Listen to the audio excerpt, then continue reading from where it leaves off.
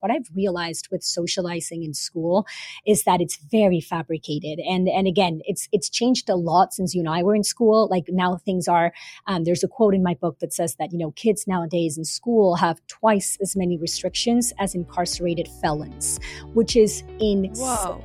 It's insane. Hello, everybody. You are listening or watching Chatting with Candace. I'm your host, Candace Warback. Before we jump into the episode, if you could hit that like and subscribe button wherever you are listening or watching, that would help me out a lot and would help you out a lot so you don't miss a single episode. This week, we have Lorena Fabrega on. Anna is a former teacher. She taught in New York, Boston, and Panama. She quickly left the traditional teaching models to become an edupreneur, and she is the chief evangelist at Synthesis and author of The Learning Game. I was really excited to have Anna on, and I feel like this whole theme of education and childhood development just kind of came up out of nowhere, and the perfect timing for me and my family as we're trying to figure out what we are going to do with our littles in school. So hopefully you find some really inspiring information in this content. You learn something new. Check out the book. I just know it's going to be incredible. I just ordered mine right before I hopped on with Anna. So without further ado, please help me welcome Lorena Fabrega.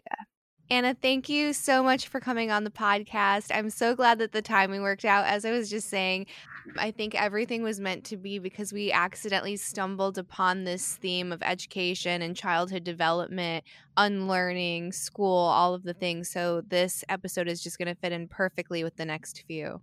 Wonderful. Thank you so much for having me, Candace. I look forward to this conversation.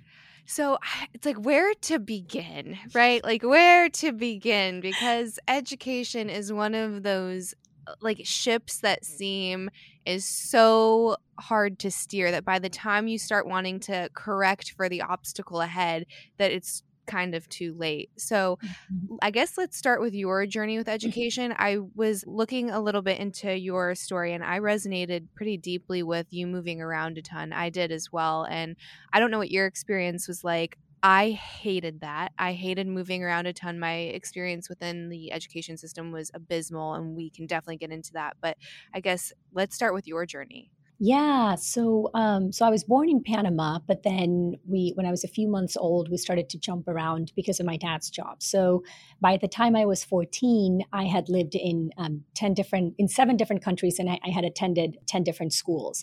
And like you mentioned, some were traditional schools, non-denominational, some really, really religious schools, some that were a little bit more progressive, but I actually did not get a chance to go to a Montessori, which is something that, I kind of wish I had.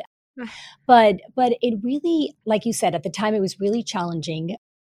I guess my experience was a little bit more positive because my mom did an excellent job kind of framing all the moves, and everything was sort of like an adventure and something to be excited about. And so I think that kids really emulate their parents and their attitudes. And so I really absorbed that energy that my mom has. We were very much alike. And so, however, you probably know this as well, being the new girl over and over and over again is really challenging. So I found myself always trying to fit in and sort of trying to say the right things and trying to please people. And I did have my own personality and everything, but at the same time, it's inevitable, right? When you're constantly moving, you want to have friends and you want to kind of like adjust and adapt to your new environment. So that's that. But then, and I realized this as an adult, right? But in order to adapt to the academic expectations, sometimes I was pulled out in the middle of a school year. Sometimes it was, towards the end. Sometimes I had to skip grades or repeat grades. So it was like I was all over the place, right? And so in order to navigate a very flawed system, which we will be talking about in a bit, I had to pick up on what I talk about in my book. My book's called The Learning Game. I picked up on the game of school. So the game of school is probably going to be familiar to you and to a lot of people, is sort of what are the things that you need to do, that students need to do in order to check all the boxes and not get in trouble and pass the tests and advance to the next grade level.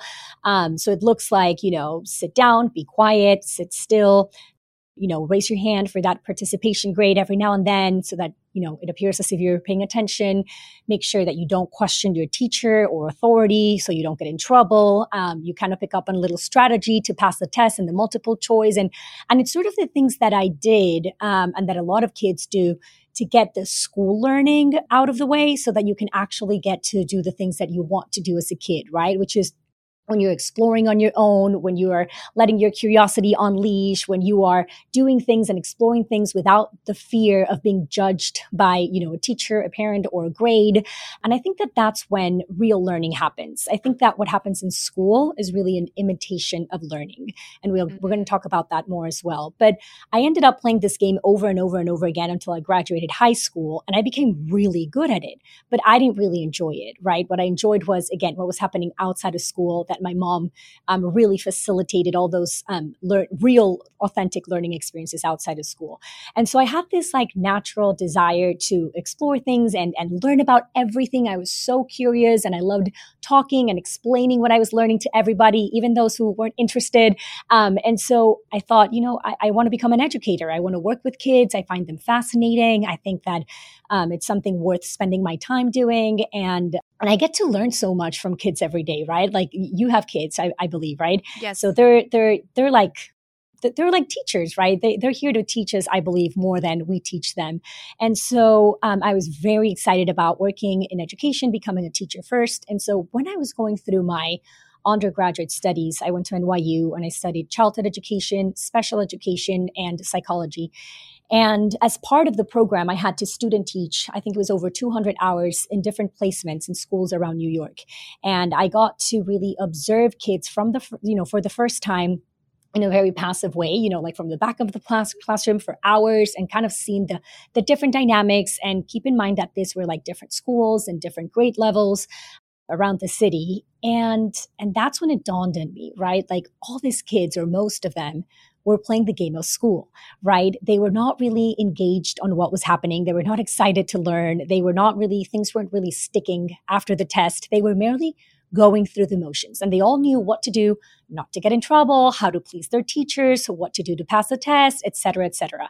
And I was like, wow, like here's where we're stuck in education. And it was sort of like the first time that it hit me, right? Like I recognized the game. I was an expert in it myself, right?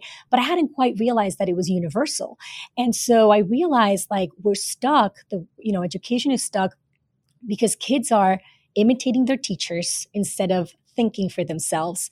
They're learning how to fit in and please everyone instead of like learning how to stand out, which is what the world rewards people for, and how to do their own thing and how to sort of like double down on their strengths. Like, no, they spend so much time, teachers trying to remediate their weaknesses and finding what's wrong. And, they're learning how to follow instructions instead of how to figure things out for themselves when, the real world doesn't come with instructions. And as we've seen with the pandemic and everything, it's chaotic and everything's constantly changing. So I feel like, they're not really learning how to be prepared for this kind of world that they're going to be going to. And so I just became really discouraged because I realized it's going to be very hard to make a difference, right? Or make an impact within the system. But I was like, I'm going to try my best. I think I can do things differently in my classroom. And so I then became a teacher, and I taught in New York, in Boston, and in Panama for about 5 years. And I did things differently in my classroom. I tried my best to create an environment that was welcoming, that the kids were super excited to come to school every day. And I did this by giving them tons of choices and accountability and making them part of, the decisions that we made in the classroom. I wasn't sort of like the sage and stage, the one that was like imparting all the knowledge. I was like, no, we're constructing this together. You guys get to teach me. I get to teach you. We're doing this. It's a collaborative effort. And that really empowered them to take ownership over their learning. I try to deviate from the curriculum as much as I could, although I didn't do it nearly as much as I would want, would have wanted to, in order to focus on the things that I saw that they were already interested in and curious about and that they wanted to learn. I didn't have to force them to learn about these things. Like they were just sponges, right? Like the way kids are. And so we were able to do that, and kids were excited when they were in my class. But then I noticed that as time went by and they went on to different grades and different teachers, even though they had great teachers, as kids got older, they would start to lose that spark that we're all born with, right? That desire to learn, that, lifelong learning attitude and that curiosity and that, asking all these questions. And, they kind of forgot the joy and the things that they used to love in my classroom, like reading and math and writing. And I was like, well, what's going on? So I started to ask a lot of questions, right? And I started to sort of dig into the history of education and where did this come from and why do we do the things the way we do?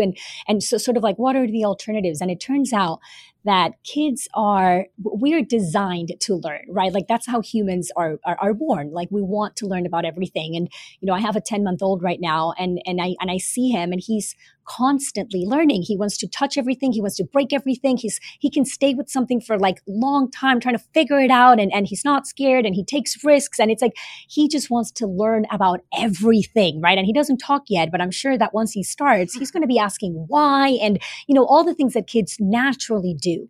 What happened, that's them wanting to learn, right? That's that lifelong learning attitude. But then what happens is we put them into this like structured environments that go against everything we know about kids and how they learn and how they develop, right?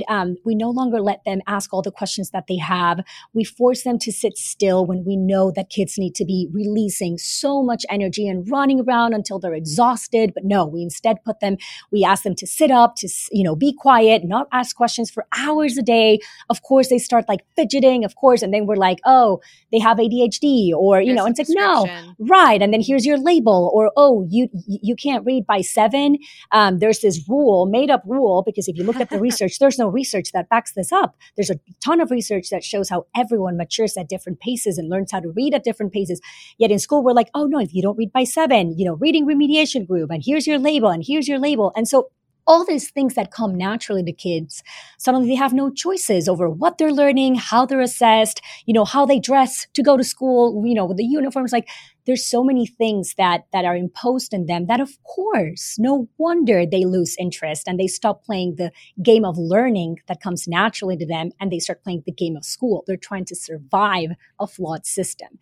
And so as I started to realize this, I also realized, it doesn't matter how much I try, I'm not going to be able to make a difference within the system, because it's something that has been around for so many years. It has so much bureaucracy and structure and people and stakeholders, and there's a lot of politics involved. Like it's really hard to make things move on a different direction. And so I was like, I'm better off leaving the system and trying to explore alternative learning experiences. And I wasn't sure what I was going to find. I had never, explored this world, and I was very positively surprised, and we can talk about that. But it was just very clear that I had to leave the classroom setting, like that traditional classroom setting.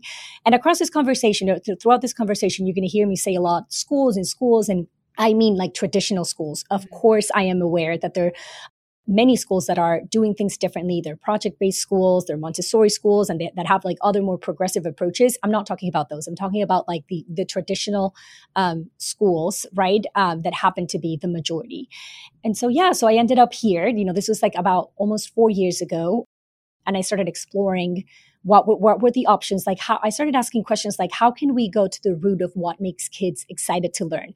How can we create learning experiences that are worth their time, right?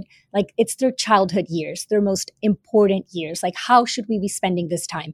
What do we know about this world that's constantly changing, that kids what are the skills that they're going to need in order to navigate something that's constantly changing? It's not, all this like one size fits all curriculum, because all that knowledge is outdated, or it's constantly changing, or they can acquire it on Google, or a click away with the internet. So it's like, what should we be teaching kids? So that's what I've been exploring for the past years. I joined a startup called Synthesis, which we can talk about as well. That's sort of like at the edge of innovation. So I went from being on one side of the spectrum, right, the very, very brick and mortar traditional schools, to suddenly like being able to explore with all the things that I've always dreamed about. And I think we're on to something really interesting there. And I was able to see that there are a lot of people working in the alternative education space, and that the options are growing, and that there are alternatives for parents.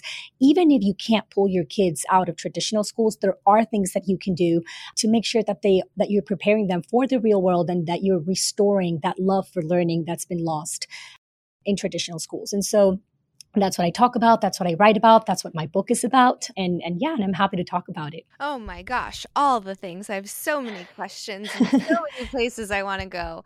I guess let's start with the traditional school. And we talk about these things that seem to like absolutely crush curiosity, that punish you for exercising like autonomy or agency, or dare you say sovereignty, right? Like there is very much a hierarchy, and you try to instill to the kids like you are at the bottom of the totem pole. So much so that like you can't even honor your body if you have to go to the bathroom. Like you can have a teacher tell you, no, you have to wait, which is insane to me. And some people might think that I'm being like over dramatic and all of these little things don't really mean something, but I firmly believe, and I will die on this hill, that nothing is by accident. All of this stuff was put into place for a very specific reason. And you can go into the history of education, and it goes like pre-industrial era, right? Like, so Mm-hmm. we kind of took that from the Prussians. And what did the Mm-hmm. Prussians develop education for? It was to create good subordinate citizens for a dictatorship. So, Mm-hmm. and then we obviously took that, added capitalism to that, which I love capitalism. I'm not saying like I'm anything but like it was to make really good factory workers so that Mm-hmm. bottom line was big and shareholders had their profits and yada yada. So that was the world that was operating then. Fast forward 200-300 years, here we are today, and we're living in a gig economy. We're living in a place where there's now a job called AI whisperer, which didn't exist a year ago, right? So why are we using a model that was originated to create a good citizen and then a good factory worker when all of that seems pretty obsolete? And I think that a lot of people have this movement of like of finding your autonomy and finding your sovereignty and your power, and all of these little things do matter to a young developing brain because they are a sponge. So if you put them in this Mm-hmm. place for 8 hours a day, 5 days a week, where they are being told, don't honor your body or your body's knowing, don't challenge authority, don't ask me why, just listen, this is wrong, this is wrong. Even if you get to the right answer, which is my experience a lot, if you were doing a math equation and you didn't do it exactly how they wanted, even if the answer was right, they're like, well, you're still losing points. And you're like, this doesn't make any bit of sense. So it absolutely needs to be, I think, just like torn down and rebuilt. But I don't know how that even happens because we're Mm-hmm. forced to pay a tax to perpetuate a bad product that Mm-hmm. has bad outcomes. And you Mm-hmm. look across the globe, and if you look more like the Danish models, their kids don't even start going to school till they're 7, right? Like, so Mm-hmm. this whole idea that you have to be able to read and write and all of these things, it Mm-hmm. seems like an immense amount of pressure for Mm-hmm. what? Like, these are the years that you are supposed to be creative and curious Mm-hmm. and play and fantasy and all of those things, Mm-hmm. and test wild theories and not constantly be told that you're wrong or not good enough or that's crazy, that's stupid, that won't work. I mean, if you were to look at someone like Elon and say he wants to go and like have colonies on Mars, like you would be like, absolutely not. But try to tell Go to that the man corner. no, right? Yeah. Exactly, exactly. Oh, you get it, Candice. Like everything you said, that's exactly the things that I talk about. Those are exactly the questions that I have, and what I've been going crazy over the past years trying to figure out, why. And I don't think I have a clear cut answer, but if you look at all the other industries, they've all, most of them keep, innovating and evolving with our needs, right? But like you very well said, education, we continue to use a model that was created 200 years ago. Yes, it's been tweaked a little bit here, a little bit there. In past years, we've added a little bit of technology here, but the outcomes are pretty much the same. And I would even argue that we've made things even worse, since the 1960s, where we started adding all these standardized tests in order to measure learning, which originally were intended to have sort of a baseline, but then ended up just becoming the whole point of education, to the point where everything revolves around these tests. And the kids sort of miss the point of learning. Like they think they're learning to pass a test because they are. And, that's how they enter gifted programs. That's how they go into remediation groups. That's how they pass grade levels. Teachers are held accountable based on the, results of their students. Schools compete against each other. Nations compete against each other. Like everything revolves around this test. And that has really made things worse, because if kids did not have time before, or teachers, to teach the things that that are not in the curriculum, but that we know that matter more, now is even worse. Now everything, basically everything is test prep from the beginning of the year to the end of the year. The people that create the curriculums are the same people creating the tests. So you're basically teaching for this test. And when you look at the content that we're assessing them on, you start to realize that a lot of it is not even relevant to the jobs that people are having nowadays, like not even for like engineering jobs, or like all this knowledge that we're making kids cram, and it's so irrelevant. And so the problem is that we know, because research shows that kids and adults and anybody that wants to learn something needs to understand the purpose behind what they're learning. Otherwise, it's going to go in one ear and out the other ear, or after the test, you're going to forget. We also know that knowledge decays really quickly, right? So if you do not put to actual practice in the next 14 days what you're learning, you're going to forget. And kids can't put to practice a lot of the things that they are learning in school. So it just becomes a big waste of time. And what you're seeing is a lot of kids, and it's very tragic, graduating from high school without an idea of what they're really good at, what they love doing, what are their strengths, what they want to spend the next few years doing, and even worse than that, we've been watering down things so much and trying to, we think that we can't expose them to complexity as much, or we think that, we need to figure everything out for them. We don't let them struggle. And then we kind of deprive them from a lot of the things that they're going to face as adults in the future. And then when they're 18, we sort of like release them into the world and we're like, oh, be independent. But we've never taught them to be independent because we made them be codependent for 18 years while they were under our, in the school settings. We asked them to, you need to know what to do when failure comes your way. But we never taught them how to do that. Kids didn't want to fail in school because they know they would get a bad grade and get punished, and that would go on their record. So dare them, like, of course they're not going to take risks or brace failure. But then when they become adults, if you look at all the people that are really successful and happy out there and doing wonderful things for humanity, they fail constantly, but they know how to pick themselves up. They know how to learn from their mistakes, and they know what to do. And they keep going. They have that attitude of, this is just another obstacle in the way. I mean, look at Elon, like that's sort of his whole mantra.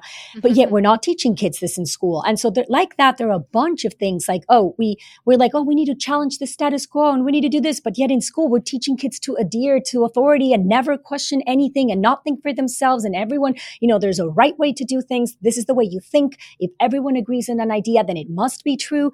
And so then, again, we're churning out all these kids into the real world and we expect them or they're faced with the reality like the whole world, it's very different from what we're teaching them in school. And then, of course, we're setting them up for failure, right? And so back to your question, like, why are we still doing this? I think that, and again, I don't have a clear-cut answer, but I think that, when you try to standardize a process like learning that, in order to do it at a mass level, right, and try to educate a whole population and do, of course, the idea behind it originally was good, right? Like you wanted to educate a population. The problem is that you can't really do that when it comes to learning because, like you said, we all mature at different rates.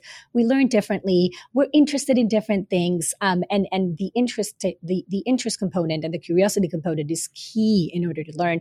And so, when you try to standardize a process like learning and try to make everyone go through the same thing and have this common core standards that we need to adhere to, and you have this assessments that we assess everyone the same way, you miss the point of learning. It's kind of like we're so focused on all this like order and structures and this and that we miss the most important things, right?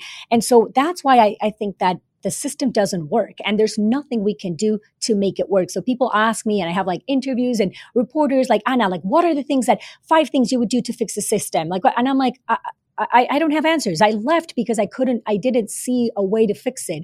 I don't think it's about reforming this old structure. I think we need to, like you said, transform it. We need to start from zero. I have in the background, it says like rethinking education from first principles. That's like, what my whole book is about. That's what Synthesis is about, which is the school that I'm part of that, Elon was like, we need to rethink education from first principles. What should kids be learning nowadays? Like, what's the best way to teach them? It's not giving them content, right? You give them a problem. They're going to face things. They're going to need information. They're going to need tools. They're going to need resources. That's when you introduce them to that. And so I think that we need something parallel. I don't think the traditional school system is going to go anywhere because it serves as a babysitting center for a lot of people. Like the reality for most parents is that they have to drop their kids off somewhere quote unquote safe, because as we've seen in the past years, that's no longer the case for many schools. But they have to drop their kids somewhere so that they can go to work. And a lot of parents just they think that the only option other than school is homeschooling, which is not true. There's a whole range of options in the middle between homeschooling and traditional school. But anyway, I think that for now, the alternative education options, we're still growing this space, and we still need the physical spaces to drop kids off with facilitators where they can be learning their own thing, but so that parents can actually go to work. So I think that the school system's not going to go anywhere. Also, it's one of those things that has been around for so long and that so many people just blindly trust, and they just go through the motions because they think, hey, I mean, I turned out fine. So it's not the end of the world. It seems very complicated to take this upon myself right now. I have already all these things in my plate. I'm just going to send my kids to school and that's it. They'll be fine. Like they're not dying. They're fine. But it's like, fine is not good enough, right? Like kids Yeah. are the inventors and the explorers of our future. Like they deserve the best kind of education that they need, that they could receive. And so I think that what will happen is the alternative education space will continue to grow and the options will continue to expand. And we are sort of getting to a point where parents will have the ability to pick and choose from sort of like a menu of options and say, okay, this is what works for my family, for my kids. And by the way, it may look very different from one kid to the other, right? Because like we said, every kid is different.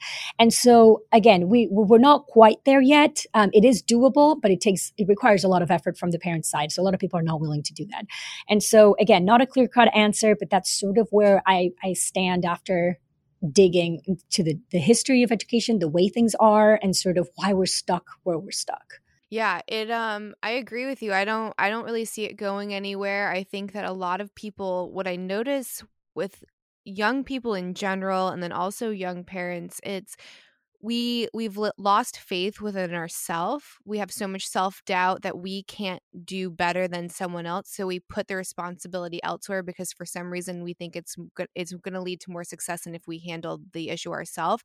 So you can, maybe even stem that back to how we were raised in our school and the parenting styles that were very popular back in the 90s. But my husband and I love that you said it's not good enough and that shouldn't be okay, right? Like the school system is not good enough and we shouldn't be settling because they do deserve better than just like, it's okay, it's good enough. We were trying to figure out school and still trying to figure out school for our oldest. He's 3.5, so we have some time, but we looked locally. There's no perfect option. And then we're like, well, everyone kept saying, well, nothing's going to be perfect. And for me, that's so frustrating because I'm like, sure, it's not going to be perfect on paper, but it can be perfect for him and what he needs for it to thrive. And it'll be like one school is too politically involved and one school is maybe too religious for me. And one school has zero technology, which I'd love to get into, especially with synthesis, because now there's almost this opposing energy, which is all screens are bad, all technology is bad. We're training the kids from a very early age to think that it's rotting their brain and they need to just be playing with wooden toys. And I don't think that that's the answer either. And I would imagine that's probably the camp that you fall in. Yep. So do you get a lot of pushback with the synthesis model because it's like gamified learning and you obviously are embracing technology instead of pushing it away? Yeah. So the first thing I want to say is like, I think you're totally right. I mean, I agree with what you said. I don't think that there's one perfect approach. When people ask me like, oh, like what's that? What do you stand for? Like, what is that? Is it innovation? Is it Montessori? Is it Reggio Emilia? Is it democratic schools? Is it like, what is it? I'm like, well, it's a little bit of everything, right? And it depends. I don't think that there's this one perfect thing. I think that you can find what works really well for your child. And that can change, you need to keep assessing and keep evaluating and keep reflecting, because in a few years, it may not be the best environment for that kid and you may have to switch. The beauty of this whole thing is that I don't think that, a lot of parents are scared. They understand that the traditional school system is not working and they agree with a lot of the things that we're talking about, but they're like, I don't want to risk it. And that's fair. I don't judge that fear because you're like, well, what if I mess it up? Well, they're not, I mean, and again, let me make a small parenthesis because the traditional school system does work for a number of kids, right? But it's like a very small number of kids. Like I often talk about like my husband, he was perfect for the traditional school system. He fit in perfectly. That's his learning style. Like that's how he thrives. And so if that's your case, then wonderful. If your kid is happy and they're thriving and they come back from school and they're like, Mom, I learned about this and I learned about that. And you see that spark in their eyes and they don't lose that, then don't mess with that. Like they're happy, they're learning, right? But if that's not the case, which happens to be for most of the kids, right, then you have to find alternatives. And so going back to what I was saying, I don't think that there's a perfect approach. I've embraced a lot of innovation and technology because I think that that's sort of where we're heading. And it's tied to this whole idea of screens. And like you said, a lot of people have put like the big X, but here's the thing. Screens are here to stay. And actually, they're only going to become a bigger part of our lives. And there's nothing we can do to stop that, right? Like that's just where we're heading. So given that that's the reality, then we have to embrace screens and we need to figure out what's the best way to guide our kids, because kids need a lot of guidance in order to navigate this world, right? And we need to be their allies. We cannot make screens the enemy or technology the enemy, because then remember that they're going to end up using it anyway. They're not always going to be under your guard. And if you don't teach them about how to properly use these things and how to put the proper limits and how to think about this and how to develop that self-control, which a lot of adults, and I include myself in the fact, sometimes we don't even have, you don't know when to stop scrolling. And these are all things that you need to teach them and you need to model from them. And we ourselves have to learn. But if they don't have that, they're going to figure it out themselves. And I feel like that's a recipe for disaster, right? I feel like they definitely need a lot of guidance. And so making this world the enemy or trying to like cover it with your hands is not the right way to approach it, because it will eventually come out and they're going to be using screens. And so it is our job to help them since they're young. And of course there's ways to do this and there are parameters and there's certain ages, like, I'm not exposing my kids to screens yet because he doesn't need to, right? And so the more I can delay them, the better. But then it will get to a point where it's like, all right, it's time to start and we're going to do this together. And it's going to be all within a positive attitude, right? So that he can come to me for help and I can help him with this. And so you need to take an interest in this for them, et cetera. And we can talk about that in a bit. But so when it comes, again, I think that there's things that I love from democratic schools. There are things that I love from the Montessori approach. There are things that I love from, all these innovative approaches, but then there are also things that I don't necessarily agree with. So for example, in the democratic, schools, sometimes I feel like they push it too much on one side where they give all the autonomy and responsibility to the kids 100%. And there's no space for the adult kind of. And I think that that's when you start to go wrong. And these are not all democratic schools, right? But some just take it too much to the extreme, like Sudbury schools, which I love a lot of the things that they're doing. But then I think that there is a place for an adult and for a guide and for a mentor. I don't think that a 4-year-old knows what they want to do in life or, so things like that. Or for example, with innovation and with technology and all this, I don't think it should be 100%. Like some people are like, online learning, like it sucks. How did you see what happened in the pandemic? Like kids in front of screens all the time. First of all, that's not real online learning. What happened during the pandemic is we were all trying to figure out what was going on. So, teachers and schools just grabbed what they were doing in the classroom and they put it online. And so obviously, if it wasn't working in the classroom, like a kid's not going to pay attention online for hours if he wasn't paying attention already in person around other friends and stuff. So again, I'm not judging because schools and teachers were trying the best they could given the circumstances, but that's not real online learning. Real online learning is when you design something from the ground up with a digital audience in mind. You would never design something that requires kids to sit down for 8 hours in front of a screen. Like that defeats the purpose. That's not online learning. The whole point of online learning is to be able to condense all the learning into maybe an hour a day so that kids can have the rest of the day to engage in the real world and go play with their friends and do sports and, engage in project-based learning and do whatever it is that kids want to do these days. Free play, get bored, whatever.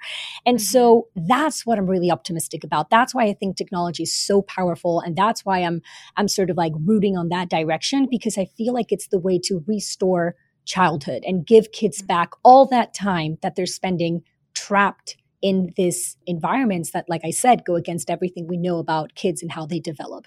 And so that's why I'm so optimistic about technology. What we're doing at Synthesis is we originally started with the simulations that would teach kids the soft skills that they're not learning in school.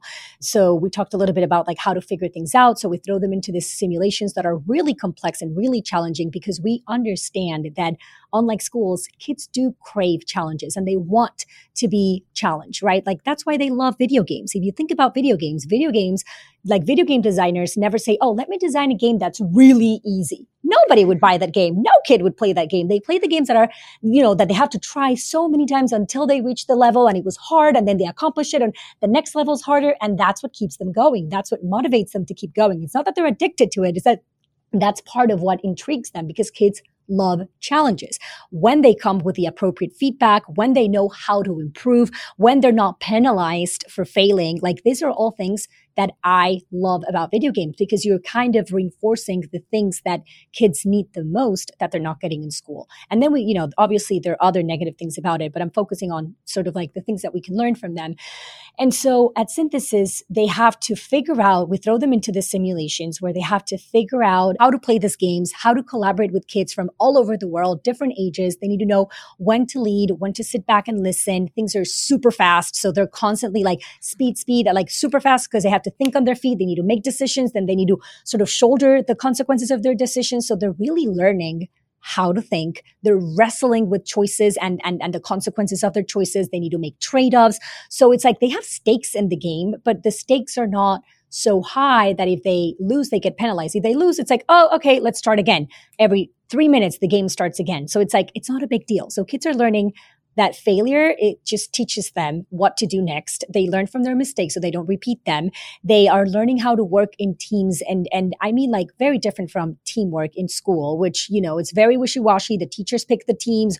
There's one person that sort of like takes the lead and everyone else kind of sits down and relaxes. And it's a way to kind of like waste time. And so, no, I mean like really how to work in teams. Because if we know something about the world that the kids will inherit, is that regardless what they end up doing, even if you go solo and you do your own thing, you're going to have to work with other people. Mm-hmm. And especially, the companies that are like doing the most innovative things and really pushing civilization forward, they're doing so because they are aligned on a shared mission, and they have people that know how to work together in order to achieve this mission. So I think that teaching kids that, and they need plenty of practice with diverse groups of people from a young age, is very promising for whatever they want to do in the real world. So that it teaches them the communication skills that they need in order to thrive in this world that's constantly changing. And so that's one product that we have that we're constantly trying to improve and make better. And kids love it because it's very engaging, right? They're very in control of their learning, right? There's no adult telling them or managing their choices. No. And again, they have real stakes in the game. And so they love making all these decisions. Then the second product that we launched is to cover the hardcore academics, because we know that, of course, we need to expose kids to, all the different sciences and engineering and technology and, math and reading. But how do we do this in a way that is effective, right? I don't think the way we do it was effective. How do we do this in a way that, kids can catch up and go at their own pace? We know that the best way to teach and learn is through one-on-one tutoring. Of course, this is not possible to do it in real life because we cannot get a one-on-one tutor for everyone around the world. But that's a holy grail of education, technology, right? Like, how can we leverage technology so that everyone can have their one-on-one tutor? Well, that's what we're trying to do with the new product that we launched. It's called the Synthesis Tutor. And what it does is we started with math, and we found this phenomenal teacher, Dr. Tanton, James Tanton, who has a PhD from Princeton mathematics. He's written 26 different books in math. He's one of the ambassadors of Mathematics Association in America. So he's very knowledgeable in math. But more than that, he loves to teach, and he understands the art of teaching, because it's two different things. You can be a content expert, but if you don't know how to deliver that content or how to get the content out of the kids and how to sort of like navigate them in the right direction through questions so that they can get to their own answers, and how to give the right kind of feedback that, instead of scaring them from looking at what they got wrong, encourages them to kind of look at it and learn from that. Like, the stories that make it relatable, all these components are super important for you to be an effective teacher. And so we found him, and we've recorded him for so many hours. I think it's like over 200 hours, to the point where we've captured his essence, but in an AI tutor. So it's pretty incredible. You really feel like you're talking and learning from a human. Like, the kids call him Dr. Tanton, or depending on the voices that they choose. And it teaches in a very effective way. It condenses the whole time that's spent in school, that's downtime, like in a few hours a day, so that the kids get out of the academics pretty quickly. But what's incredible is that, when I was a teacher, it was very frustrating that I could not sit with, Candace, until you learned, because you would come to me with sometimes things that you did not learn in second grade or first grade, and you had all these gaps in your knowledge, but I couldn't possibly sit with you and every single student until they grasped everything, right? I had to move on. I had curriculums to cover. I had 30 students. I couldn't stop the class because other students were going faster. So it was super frustrated, because I knew that a lot of my students were not getting the content because they had previous things that they had not learned. But now with something like this, with the digital tutor, it's infinitely patient. It can stay with you until you you've grasped, those things that you didn't know before. And if you get it, then it just moves on to the next thing. And it does it in a way, throwing you stories and throwing you examples and things that are relatable to you. And it throws you jokes. So it's really remarkable what we're building, because it's that human element that's essential for the teaching and learning. Like, kids need to feel, and adults, that there's a caring person on the other side that wants you to learn. And so I feel like we're really, and again, we're in the early stages, like the product still has a long way to go, but it's still so good already. Like, I'm surprised at how good it is at this early stages, and how effective it is. So again, I'm feeling very optimistic. I'm very excited, because when I met Dr. Tanton, I was like, this is the math teacher that I would want for my son. And now not only my son, but kids all over the world can have access to this. So I'm very optimistic. The only issue, well, not the only issue, but one of the biggest issues we have right now is that it takes a lot of time to add content to the tutor. And so a lot of kids are just flying by it super quickly. And so we're aiming to have to cover every STEM subject first, and add all the lessons that we need to add and all that. It's going to take time. And so, but people who are using the product love it. And we're just asking them to be patient so that we can continue adding content. But yeah, I'm just very excited. And I'm sure we're going to find a lot of obstacles in the way, but I feel like we are going in the right direction. We have the right mindset. Like, if it doesn't work, we'll pivot. If something else comes up, then we'll adapt. Which you don't see that attitude in the traditional school system. So that's why I decided to join this startup. And that's why I love it, because we're constantly exploring and we're focusing on the things that we know are true about kids and how they learn.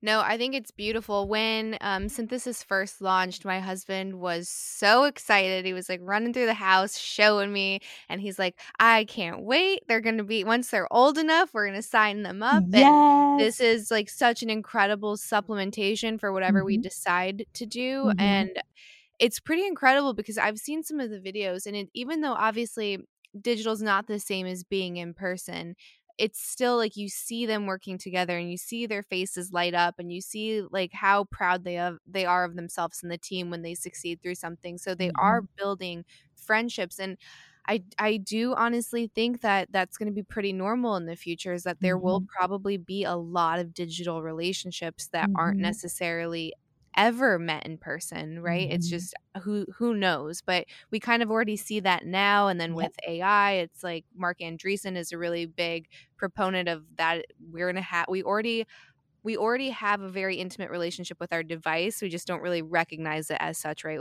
How many of us, like my phone's right here, our social media, all of that. So it's going to be the next evolution of that. So I think it's a beautiful way for people that maybe are trying to piecemeal some kind of custom education for their kid, whether it's like homeschool or a pod, to still incorporate other kids from around the world, that they can work together on things and still build relationships. So for me, that's one of the biggest hurdles that I'm trying to, or maybe even fears that I'm trying to overcome, is if we did something like a pod, or if we did something like homeschooling, making sure that he has opportunities to develop relationships outside, because that's really important too, for them to be able to exist on their own. Of course. I think a lot about that as well, because I'm obviously planning on like doing some alternative things with my child. I don't want to send him to traditional school unless he turns out like his dad and he's begging me to go to school. I'm going to be like, by all means, if you want to try it out, go. But I think about that a lot. And what I've come to the conclusion is that it's what matters the most really is where you decide to live. And so I love bouncing around, and my husband's pretty open to that as well. And so we were always like, yeah, we love moving around and this and that. And we can do that a lot now that he's younger. Like you said, I don't plan on doing any kind of like structured formal schooling until he's like 7 or 8. And then, we'll see where we take it from there. However, I do think that the environment that we end up when he's around that age, and especially in his teenager years, is super important. Who he's surrounding himself with, et cetera, et cetera. So even more important than school, because what I've realized with socializing in school is that it's very fabricated. And again, it's changed a lot since you and I were in school. Like now things are, there's a quote in my book that says that, kids nowadays in school have twice as many restrictions as incarcerated felons. which is insane. Whoa. It's insane. And so the amount of times that they get to actually socialize without getting in trouble is very small. And recess has been cut back. Like most schools have like 15 minutes of recess, which is not nearly enough. By the time you get to recess, it's like already time to come back. And so I feel like also, you're putting kids in an environment, like you're segregating them by age and putting them, when in the real world do you only interact with people your age? Nowhere. Mm-hmm. Like I can only think of in school. And so we're teaching them that that's the way that you socialize. But in the real world, that's not how you socialize. You socialize with people that are older than you, that are wiser than you, or people that are younger than you, people in the community, people from all different, and I feel like when you put your kids in this classroom, sometimes they don't relate to anybody in that classroom because it just turns, there are 30 kids, but maybe they don't connect with any of those 30 kids, and they actually would connect very well with the older ones or the younger ones or the ones in their neighborhood. And so what I like about technology is that I think that it allows for this kind of things to happen, like if we live in different places, but we're able to have this wonderful conversation right now where I'm learning from you, you're learning from me, and people listening to this hopefully are learning too, but this wouldn't be possible if it weren't for the internet. And what I've learned is that in the past, since I left the school system, my world kind of expanded, and the amount of amazing people that have enriched my life in this past 4 years, they all come from the internet. And I've been able to actually now meet them in the real world. Many of them, they've become some of my best friends now, and it's incredible because I don't know. I don't think I would have met any of these people, the people that I'm working with, the people that I'm friends with now, like most of them come that I found online. And then, because it's easier to find people that you can connect with. And I think that kids really understand this. And that's why some of them love to spend time online, because they're like, I'm relating to people that are more similar to me, right? And that have similar interests that maybe this kid one is in Panama and the other one's in India, but they happen to click. You can't really do that if you're stuck with only the people, and also it exposes you to different cultures, and, you're not just stuck with the people of your same demographic. And so I think there's a true beauty to that. And I think that I don't think that we should go all online, or that it should all be, no, absolutely not. I think that done right, what it does is it opens up the possibility for kids to spend more time in person with other kids, with other members in the community, doing things outdoors, etc., because you're able to use technology to effectively cover processes in learning or whatever in a shorter span.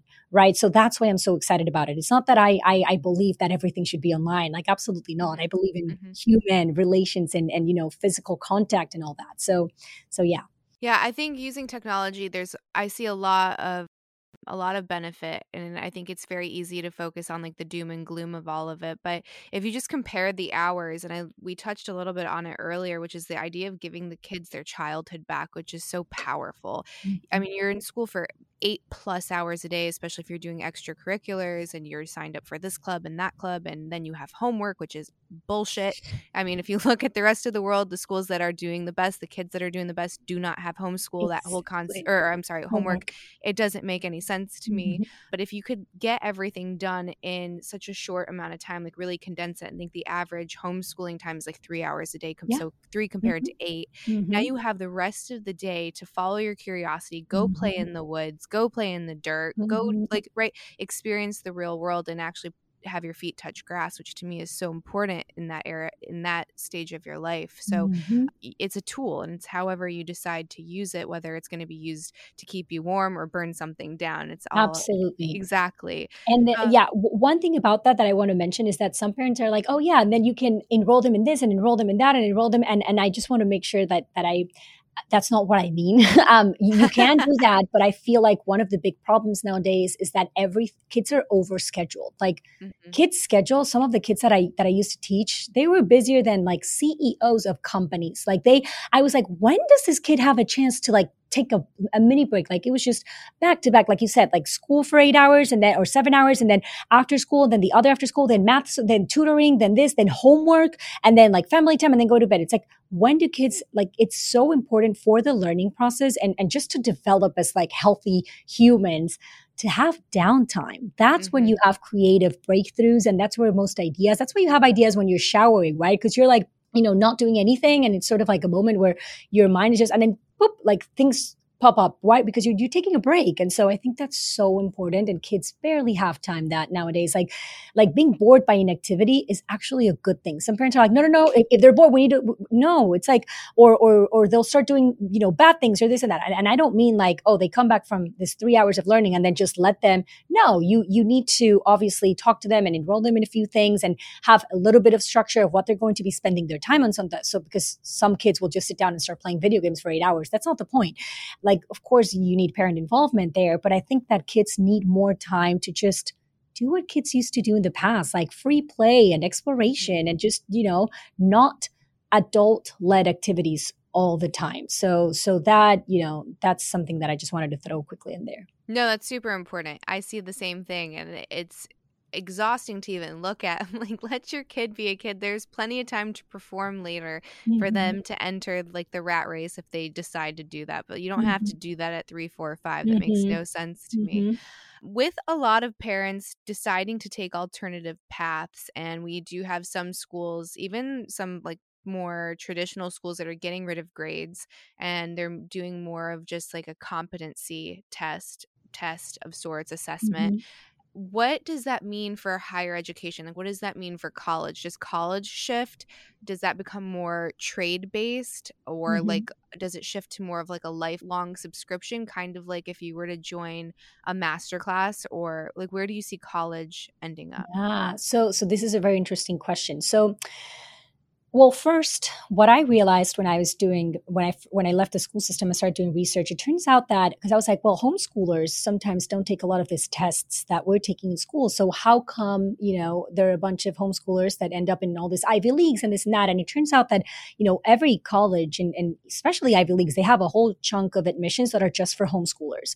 And so the way that homeschooling works, well, most of the time, is that they submit a portfolio to their local board of the local school board with different things. Sometimes they have tests or business plans, songs, essays, it's kind of like a variety of things, which I think is such a great way to assess a child, right? Because you're giving them the opportunity to showcase what they know in different ways other than a test.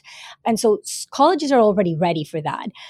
In terms of, and we think a lot about this at Synthesis, because of course we want to have some way to track what, the skills that the kids are learning and how much, and, how they're progressing, and for them to be able to see, where was I a month ago and how have I evolved? Like, that's super important, that reflection component, and to see how you're advancing, and in a way that is there for them in a portal or something that can stay with them for the rest of their lives, and that they can sort of like have with them to show for whatever it is that they're going to be doing. And it's hard. It's really hard to do because we don't want to fall into the trap of what schools have been doing, like measurement and assessment and this and that. And it's taking us time because we want to make sure we do it the right way. So I think that there are schools and different, like you said, like doing things a little bit differently and assessing kids a little bit differently. And colleges are being open to it. I think that there's still a lot of push for, the SATs and like certain baseline tests, which I think that, you can have those, but lower the stakes and not make them as important as they are. Right now, it's sort of like the thing that gets you into college. Of course, there are other little things, but it's super important. And I think that it shouldn't have that much importance. I think we should maybe have it because it does measure sort of like a baseline of where you are in certain subjects. But I think there should be way more things. When it comes to actual college, I think we're going to see a big shift in the next few, especially when our kids are college age. I think that a lot of colleges are actually going to end up going away. I think that maybe the ones that have been around for many, many years, and the Ivy Leagues and the Harvards, et cetera, not those. I think that a lot of them are, because what people are starting to realize, especially with COVID and everything, is that you can do your continuous learning after high school, or even dropping out of high school, by enrolling in things that are more skill based, and or taking a gap year and actually starting to work right away, and then realizing, oh, I want to get better at this and that. And then, like, I remember I decided to do that, and then I never ended up doing my master's because I was like, I don't need to do my master's. Like, I don't see, at first I was like, I have to, but it was like sort of this mentality that I have because my parents would tell me, and society and this and that. But when I realized, I was like, wait, all that money and all that time can be spent writing my book or doing all this, like doing things that actually matter. Like, I don't need to do my master's. And so that was a decision that I made. And I think that a lot of people are starting to realize the same with college. Like, college, so many parents that I talk to are like, well, but I need to send my kid to traditional school and they need to take all these tests because otherwise, it's all for college. And I'm like, college is not the answer, because college is not, it's not an answer. It's a place that may or may not come with more opportunity, but it may also come with a huge debt. We've seen all these people, and if you think about degrees, they're not worth what they were worth before. Mm-mm. So a lot of people are graduating and they're just following the common course of action, right? Which is you go to college, they go into this horrible debt, and then they have these degrees that mean nothing. And they end up working on things that, have nothing to do with their degrees and getting paid like shitty jobs and just, with this massive debt that haunts them for the rest of their lives. Like that cannot be the goal. Like that's messed up. And so I think that, a lot of people are starting to notice that. A lot of people are starting to notice that they can make it on their own by doing things differently. And you're starting to see emerge different paths that are starting to become more acceptable. They've been there for a while, but now they're starting to become more acceptable, especially after COVID. And so I think that, for my kids, for example, I would very much encourage a gap year, because I think that how is it that we deprive kids from engaging in the productive world for 18 years. And then we're like, again, voila, open the doors. And they don't know what to do. Like, I feel like they have to, and I don't mean like child labor and I just mean like, getting them involved since they're younger, doing something in the actual productive world. And then they can start to have a sense of what they like, what they enjoy doing. How many adults do you know that have gone to college and end up in jobs and they're like 30 something and suddenly they realize, wow, I hate my life. I hate my job. I don't know how I ended up here. Like what?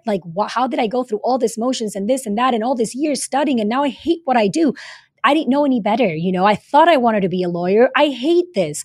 Mm-hmm. What if we exposed kids in a way, from a younger age to what it's like to work in this kind of environment so that they can determine if this is what they want to spend their time on before they decide to devote 4 years of their lives, or I don't know, doctors, 10 years, whatever. I think that that's way more productive. So I think that we're going to start to see a shift there. We're going to have more alternatives. Less people are probably going to, and again, I'm not against college. I went to college and it worked for me. And I'm not going to, steer my kid away from college. I'm just going to be like, hey, there are many options. Like, is this what you want to do? Is this what you want? Then sure. And we'll see what are the options, 18 years from now. So yeah, that's sort of, where my thoughts are around college. Yeah, that's refreshing to hear. I think it's still really surprising to me when you see parents that are still really bought into the very old school promise that we were given, which is you go to school for 4 years, you're going to get a job, you're going to pay off the debt, you're going to love what you do, and you're going to retire at 65 with that same job. None of that applies anymore. No. Like, you're not promised a job.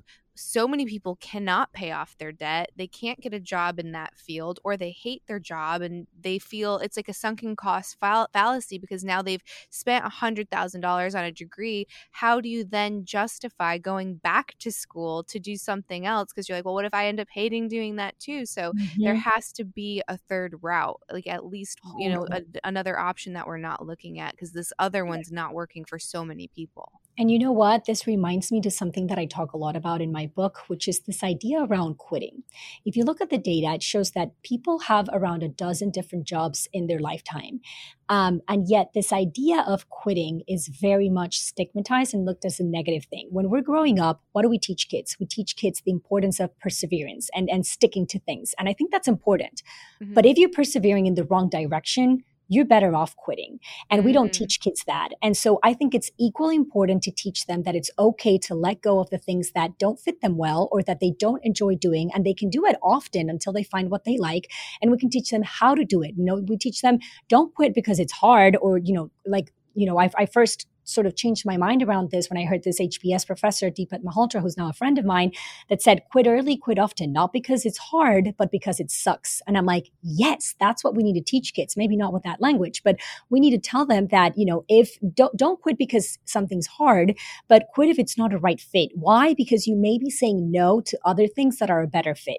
And so I feel like a lot of adults are scared to let go of something that's not working because of the fear of, I'm not a quitter. Quitters are losers. And again, it's one of those messages that has been reinforced over and over and over again by parents, by teachers, by schools, that it's not true. And that I think we would be better off on learning.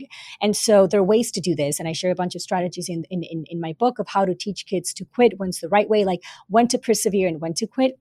There's like a thin line there. But I feel like a lot more people would be happier. Like I know a lot of my friends would be happier if they just let go of the things that they're doing now, but they're very scared. They're like, I don't know, I'm scared of what would happen. And it's like, well, you get to start again. And that's the other thing. Like, I talk often about like how we should not ask kids when they're little, like, what do you want to be when you grow up? And they're like, oh, the fireman. And they're like, because what we're teaching them is that, as if growing up, we're finite, as if you choose this one thing and you have to stick to that. And that sort of defines who you are. And it's like, no, you get to be and do many things. So instead of talking about what you want to be, it's like, what do you want to do? What do you love doing? You get to try this and this and this and this. Also, like we said, 2/3 of the kids going through grade school right now will end up doing jobs that haven't been invented. And so instead of saying like, these are the alternatives, what if they wanted, who would have said that you could have been a YouTuber, right? Like that wasn't a job when I was younger. And so if you sort of teach them like, your future self hasn't been invented yet, what you want to end up, one of the things that you want to end up doing hasn't been invented. And so that mentality is like, okay, you help them discover the things that they like and focus on what they're good at. And you focus on trying different things and exploring, and you can quit the ones that you don't like, but you don't have to stick to this one thing. And it's not your identity. It's not who you are. You get a second chance, and if you try something and you don't like it, you get to quit and try something else until you find what you like. I really believe in this idea of reinventing yourself, and everyone has the power of unlearning things. And I don't feel like, like things are the end. If you try something and it doesn't work, you can start again. You can start over. I'm a big believer of that. Oh, I love that so much. I guess as we wrap up, what's the biggest thing that you've unlearned? Well, the idea of fitting in. We started the conversation with my story, and I shared that what I felt like I had to do in order for people to like me and in order to thrive and make, was I had to fit in. I had to be like everybody else. I had to talk like I would, people were like, wait, that's not your accent. How come you picked up on this accent and this accent? And now like people don't know where I'm from because I try to, emulate everything. And so that was sort of like my way of trying to survive and try to cope. But then I realized that I'm way better off like standing out from the crowd, and that the real world, regardless of what, school teaches you to fit in, but the real world rewards people who stand out from the crowd and who break from the pack and who are not scared to think differently. Like those are the people that find those creative breakthroughs and those ideas that are really revolutionary, and that, those that go against the grind, the rebels in school, like those are the people that I now admire the most. And I think that that's why I was so inclined to the rebels in my classroom, or like the troublemakers, because they were so passionate about what they were doing that was different from what they were supposed to be doing. And I commend that. I think we should be more like that. And so the biggest lesson I've unlearned is trying to fit in. I realize that I'm way better off and I get to do what I love and be good at it because I'm doing something different and I'm sort of following my gut. So I guess that. No, that's incredible. This was amazing. I actually just ordered your book before you hopped on, so I cannot wait to read it. I feel like it's going to answer so many of these lingering questions that I've had around education. And or give you more questions. Or maybe give me more questions, but it will start to steer me in the direction that I'm supposed to be in. Before we take off, can you tell the listeners where they can follow you, how they can support you? I'm assuming your book is probably available everywhere. I just got it off Amazon 2 seconds ago, so yeah. Yeah. So yeah, my book is out there. It's a collection of my work for the past years. Has a lot of questions that will hopefully make you reflect and rethink education for yourself. And it's available anywhere online and also in bookstores near you. I'm very active on Twitter. My handle's Anna Fabrega 11. I'm also on Instagram, MissFab_Learning Lab. That's what my students used to call me. I'm also on YouTube and yeah, find me on Spotify. I do a lot of podcasts. I don't have my own, but I go on a lot of podcasts. So yeah, and this has been so wonderful, Candice. Your questions were great. We're on the same page. Thank you so much. And I will make sure I link all of those resources below for everyone. Anna, thank you so much. This was amazing. Thank you, Candice. And that's it for this week's episode of Chatting with Candace. Before you go, if you could leave a 5-star review, if you haven't done one in a while or you haven't done one at all, it takes a minute. You click the little 5 stars and that helps me out. And if you're feeling like you have some extra time and some extra love to give, type something nice and maybe I'll retweet it and read it on air for the next one. And I think that's all. Oh, check out the links below, support our guest, support the affiliates and sponsors, and I'll see you next week. Bye, everybody.